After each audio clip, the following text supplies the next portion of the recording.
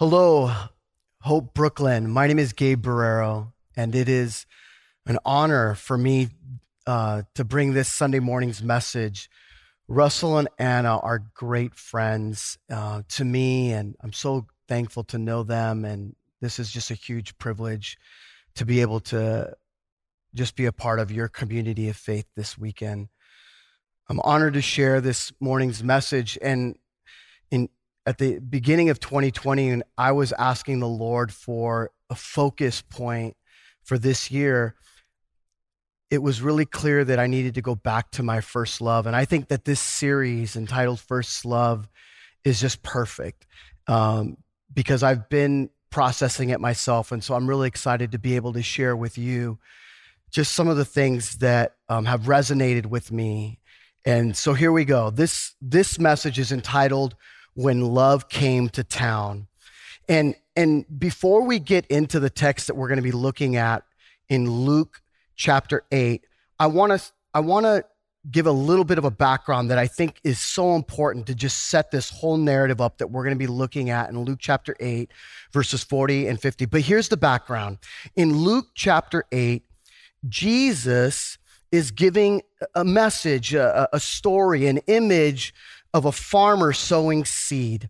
And he describes how this seed is scattered on various soil. And I'm sure you've read this before and you're familiar with it. He talks about the seed falling on soil that's like rocky soil, and it's not good soil. He talks about it falling among the thorns, and then he talks about it falling on the path. And in every one of those situations, the seed just doesn't set in, it doesn't grow, it doesn't produce something.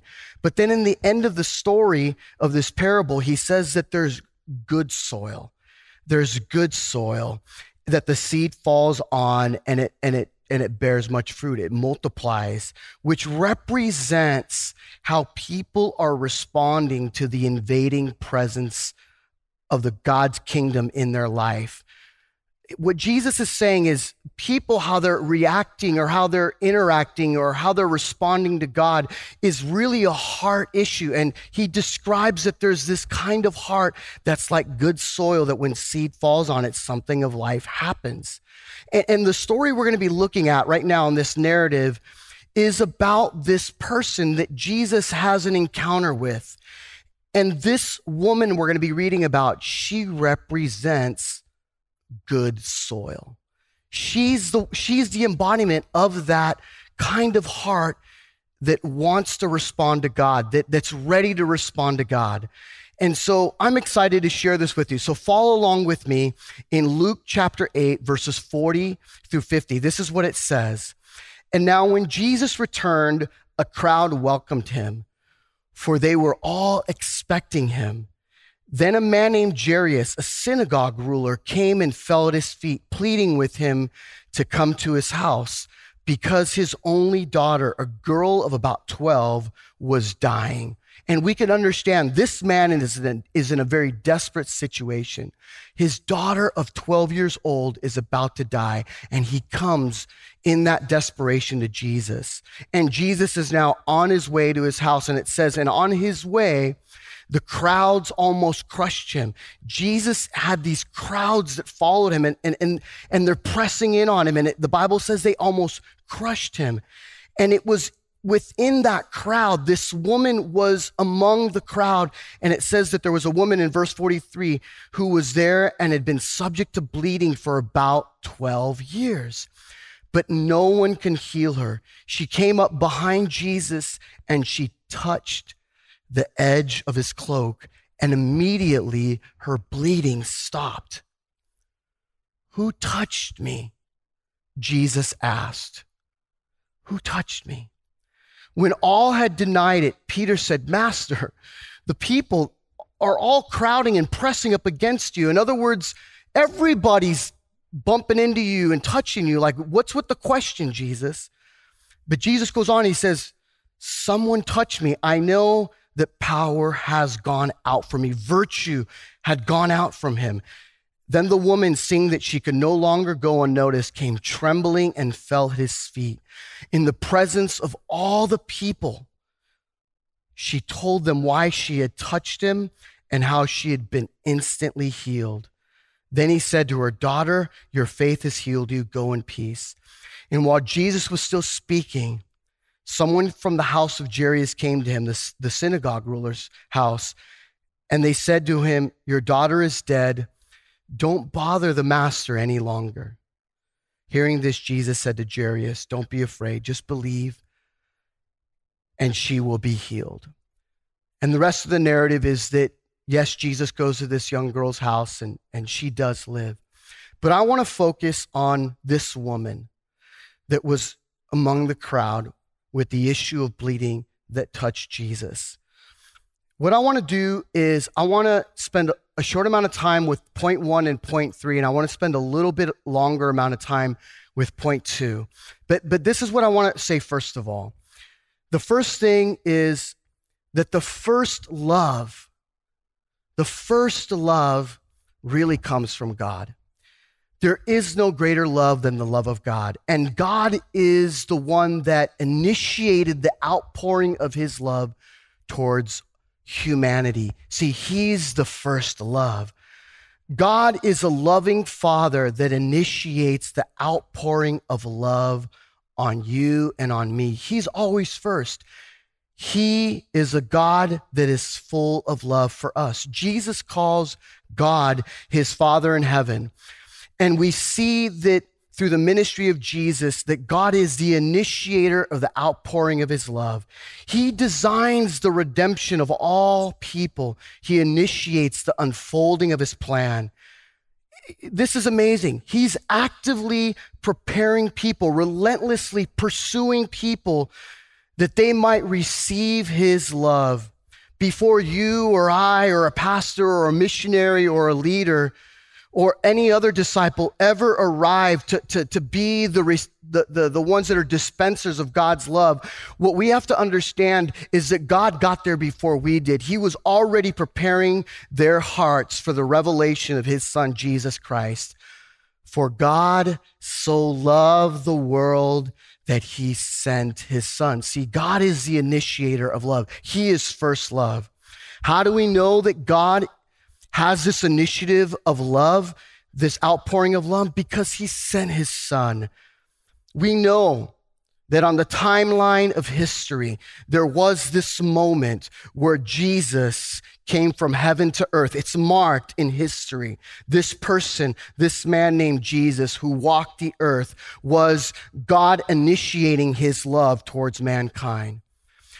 When Jesus carried out his ministry, this is what's important for us to understand. Jesus embodies the love of God, but he informs how this gospel of love should be transmitted from one person to another.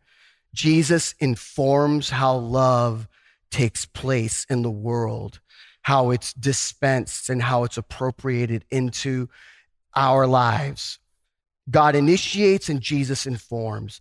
See, Jesus enters in a specific history and culture of a particular group and time. He entered into the shared consciousness and the shared traditions of a people, a shared mental processes and patterns of relationships that made up his Jewish culture. Jesus came to a specific time and place. And it's in that place, in that unique context, that he lived out this love of God towards mankind. Jesus' life, death, and resurrection and ascension all take place within a particular history. See, one of the things that's really important for us to understand is that Jesus came to you and I because God initiated the sending of his Son. But where did he come to? Who did he come to? Dietrich Bonhoeffer says, Christ came not as a privileged human with access to religious or worldly prestige. He came incognito to live as a man among men and women on the other side of humanity. He chose solidarity with sinful humanity, to live as a beggar amongst beggars, as an outcast among outcasts, despairing among the despairing and dying among the dying. When Jesus described his ministry, When he described what God had intended him to do and how God had purposed for him to show the love of God to the world, this is what Jesus said about himself. The Spirit of the Lord is upon me because he has anointed me to proclaim good news to the poor.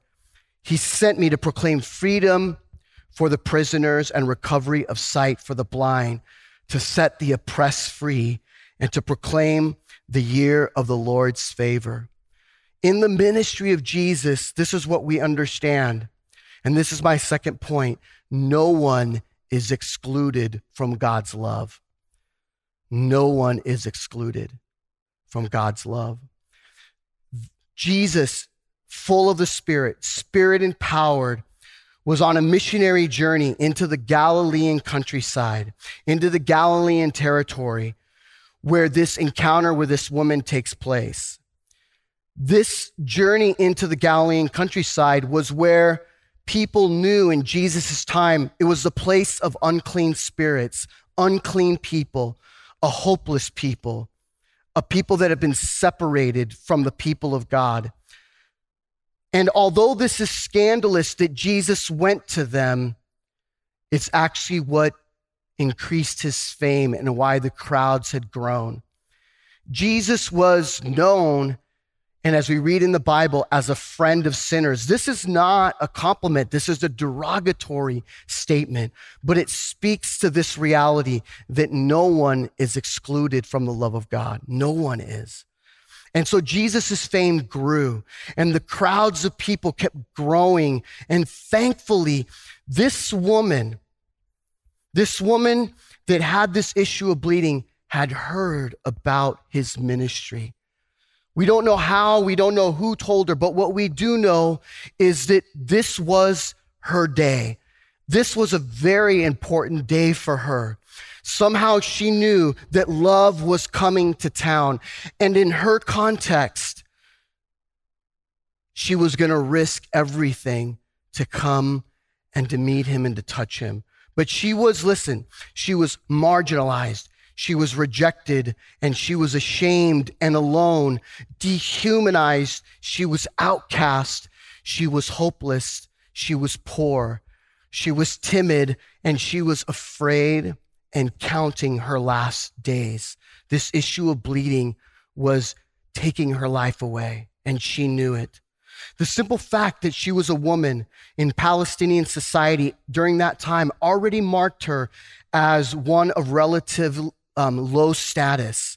In addition to this, she was sick, and her sickness, although apparently not physically debilitating, because she can actually get to where Jesus was, it was socially devastating. Because of this issue of bleeding, she had to live on the outside of her community. Her hemorrhaging rendered her ritually unclean and in a perpetual state of impurity. Although she wasn't physically in a condition that made her contagious, her ritual condition was. And with the consequence that left her in isolation and living apart from her community for 12 years. See, this woman exists outside the boundaries of being able to be with her community. Some people in her time had to have thought, this woman is so selfish to leave from the margins and to enter into the crowded area because she would contaminate everyone. The selfishness of this woman, the audacity of this woman. And yet she takes it a step further. She knows that Jesus is a holy man of God. He's a rabbi. She knows that he's a miracle worker. She must have heard that people that Jesus touched were healed.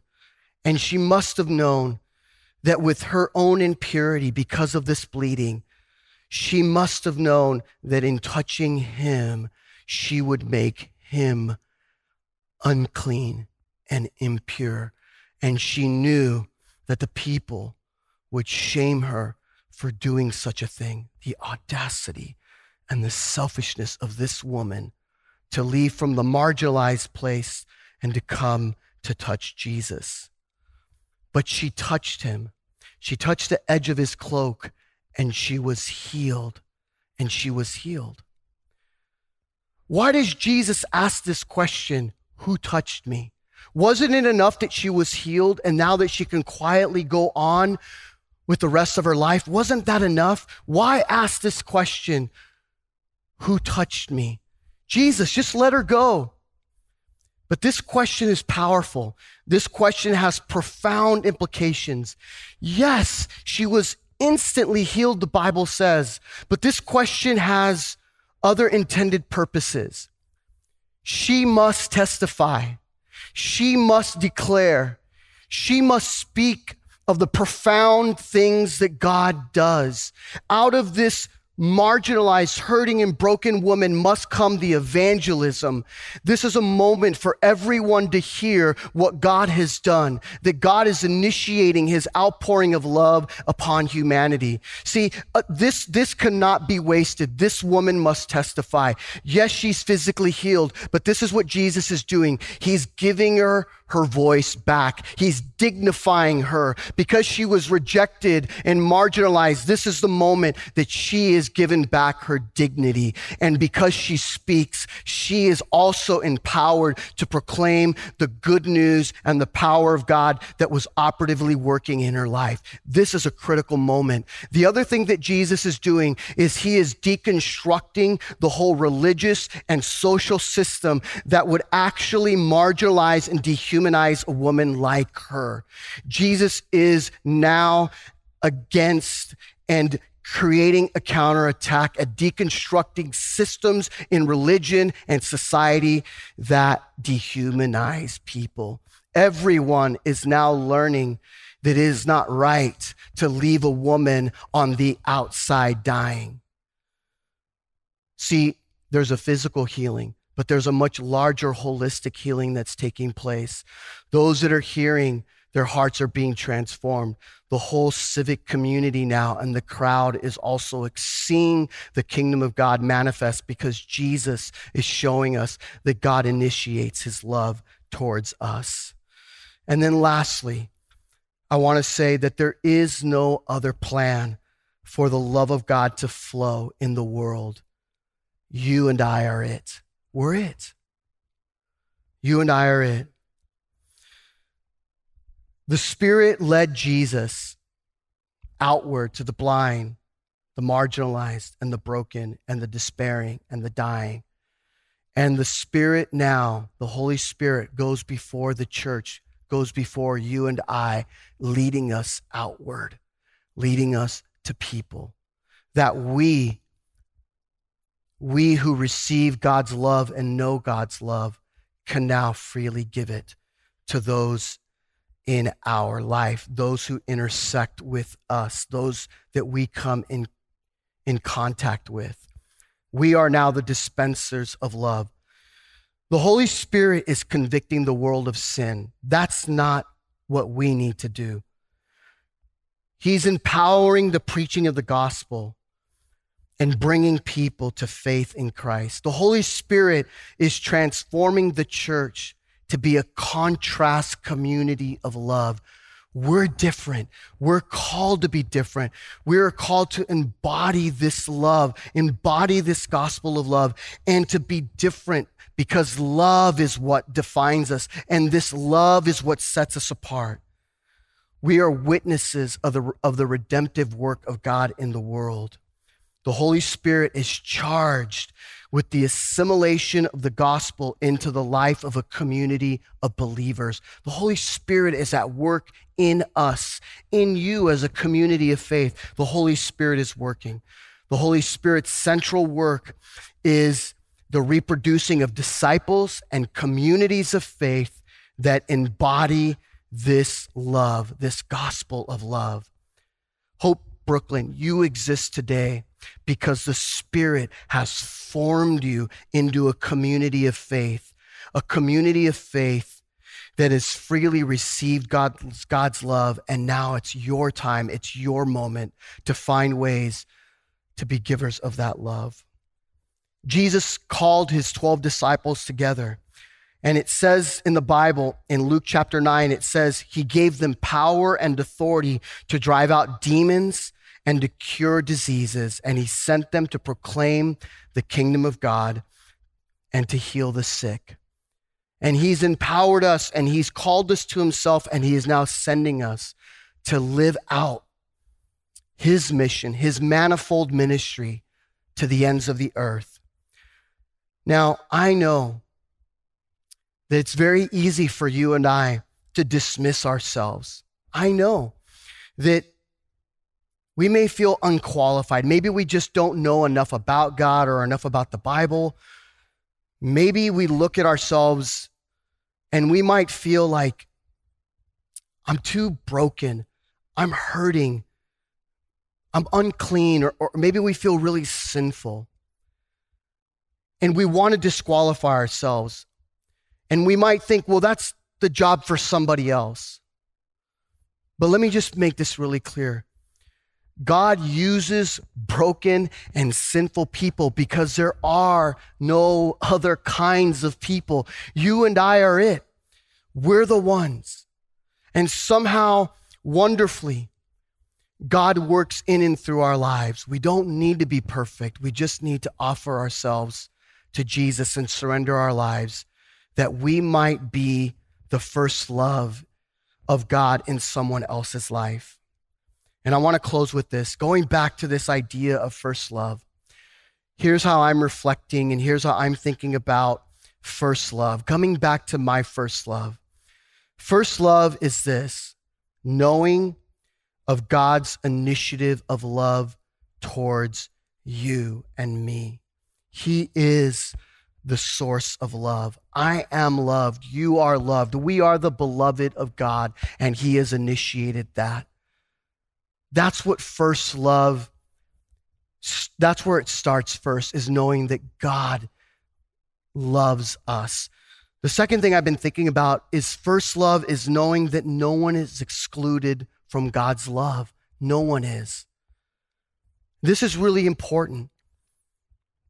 Just like how God has reached out to us, we have to believe and expect that God loves even the unlovable. See, because every one of us, if we're really honest, we carry in our pocket an unpublished list of people that we don't like, people that we don't care very much about, people that we find very hard to have compassion for. We carry that unpublished list and we don't want anybody to see it. But if we're really honest, they're there. We know who those people are. And I think first love is recognizing that no one is excluded from the love of God. And it's us asking God, God, enlarge my heart to make room to have compassion and love for people the way that you do. Help me to see people through your eyes. This is first love. And then lastly, first love is knowing that I'm called and that you're called to action. We preach the word, we talk about God's love, but we need to move in obedience and we need to respond in those places where love is needed. Look around you. Open your eyes and see who's reaching out to you. It may not look like a hand extended to you, but with God's eyes, you'll be able to see where he's calling you to respond. And first love is about recognizing that you and I have a calling on our life to make God's love known in the world. So if love comes to town, in our day and age, that means that you and I came to town.